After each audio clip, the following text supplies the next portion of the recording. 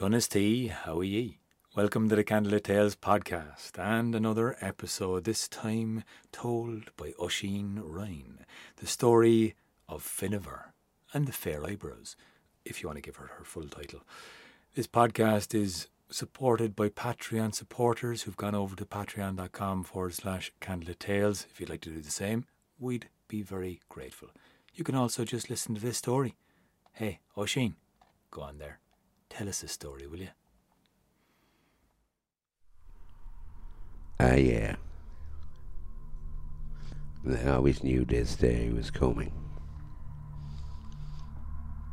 I was well prepared for it. Sure wasn't I the special one?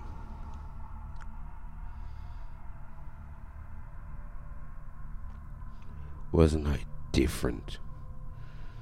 My life was for different things. And I believed her. Why wouldn't I? She'd tell me every night.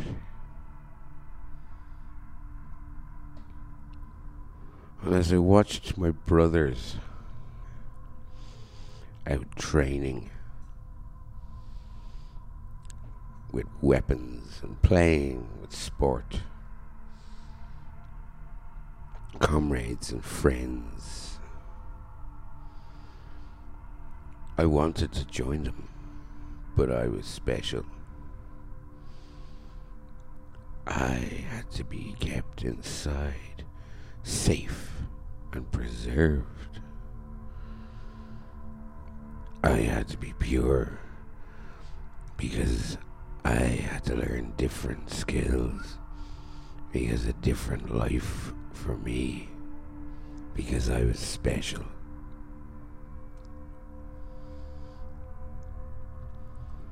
And when she renamed them all Munya, because of a word in her ear of a druid, sure, I knew I was special then. I kept my name, Finnever, the name she gave me. Oh, the mighty Queen Maeve of Connacht.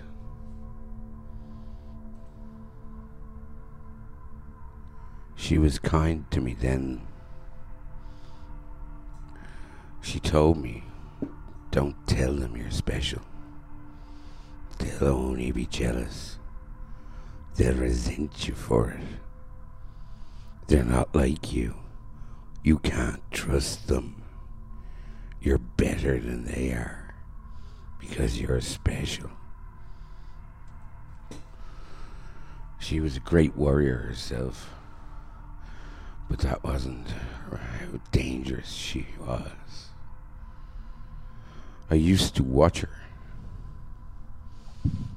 charming everybody that came near her, dividing them, separating them, telling each a version of the story, and ensuring that they would not speak amongst themselves, yet her version be discovered. I watched, I listened, I learned.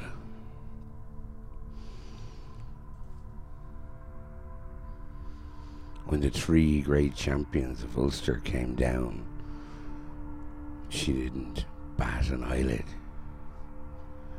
She merely welcomed them in, tested them with some of her magic out from the cave. And as I got older, I was special still. When Freke came, though, what a beautiful warrior. Son of Boann, goddess of the Tuatha De Danann. The stories I'd heard of his deeds from afar were enough that I knew he was the one for me. And the tributes he brought with him, those gifts from his aunt, 50 intricately worked mantles and tunics with animal details, 50 jeweled spears that lit the night like the sun. 50 dark horses with gold bells. 50 swords with golden hilts. 7 hounds in silver chains. 7 trumpeters. 3 jesters. And 3 harpists. I felt very special indeed. But it was not enough. 60 horses with gold bits. 12 white cattle with red ears, with 12 calves. And his support in the cattle raid of Cooley was what Maeve thought was special enough. And then they tried to kill him. They said it was a test. They said it was in jest. Oh, when he killed the dragon, I was nearly dead. And the women of the She came from Underhill and took him off. And the next morning he was back healthy, as if nothing had happened. Well then, they said, just fight Cuchulainn and all will be well. And when Cuchulainn drowned him, those women of the She, all dressed in green, came out and brought him back again one last time Underhill.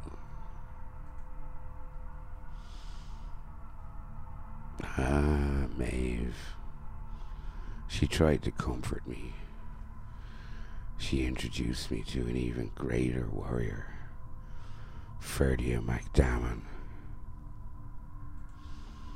He was no freak, but he was alive and he was magnificent. Oh, but the bride price. The bride price yet again was fight Cuchulainn. And yet again that bride price was too dear, and he fell. He was willing to kill his best friend for me, because I was special. And when Maeve introduced me to Rocky, I knew I was special then. He was an Ulsterman, the enemy. But she told me, don't waste any time. Take him to your chambers and make him feel welcome. Oh, and I did. I did. Perhaps a little bit too welcomed. You see, when the other 7 kings of Munster heard how welcomed he'd been, they went to my father Ailill and started to complain, and a battle ensued. See, 700 men died that day because of how special I was. I was a special weapon.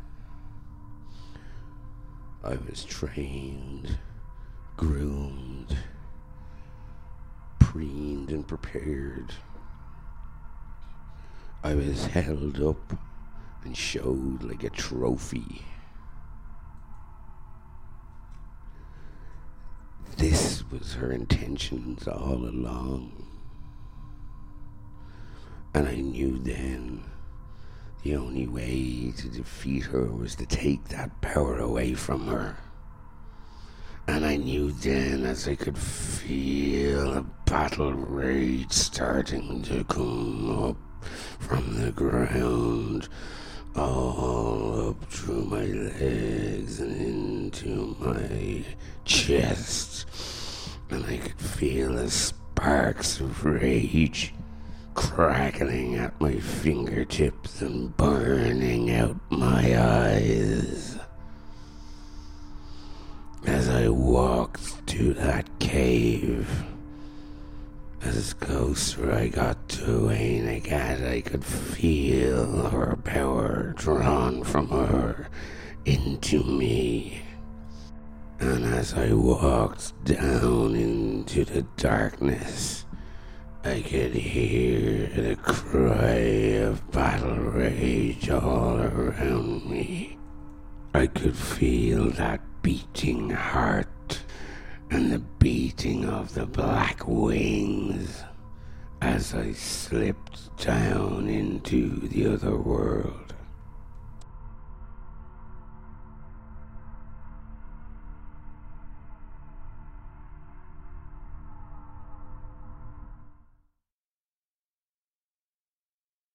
This podcast was produced and edited by Oisín Ryan. You can find out more about us on our website, candlelittales.ie. And we're on all the social media, so like and follow us on Facebook, Instagram and Twitter at Candlelit Tales, or send us a message to get onto our mailing list. For more videos and live streams, like and subscribe to our Candlelit Tales YouTube channel, which now has a Candlelit Tales for Kids playlist, hashtag Candlelit Tales. Liking and subscribing to our channels really helps us grow and get to more people. And if you're able to give us more direct support, you can chip in a few bob at patreon.com/Candlelit Tales, or make a one-time donation through the PayPal button on our website. We also do really like to hear back from you with any questions, requests or comments. Leave them in the section below. If you want to find out about our courses, anything like that, just drop us a line. And we especially appreciate you listening.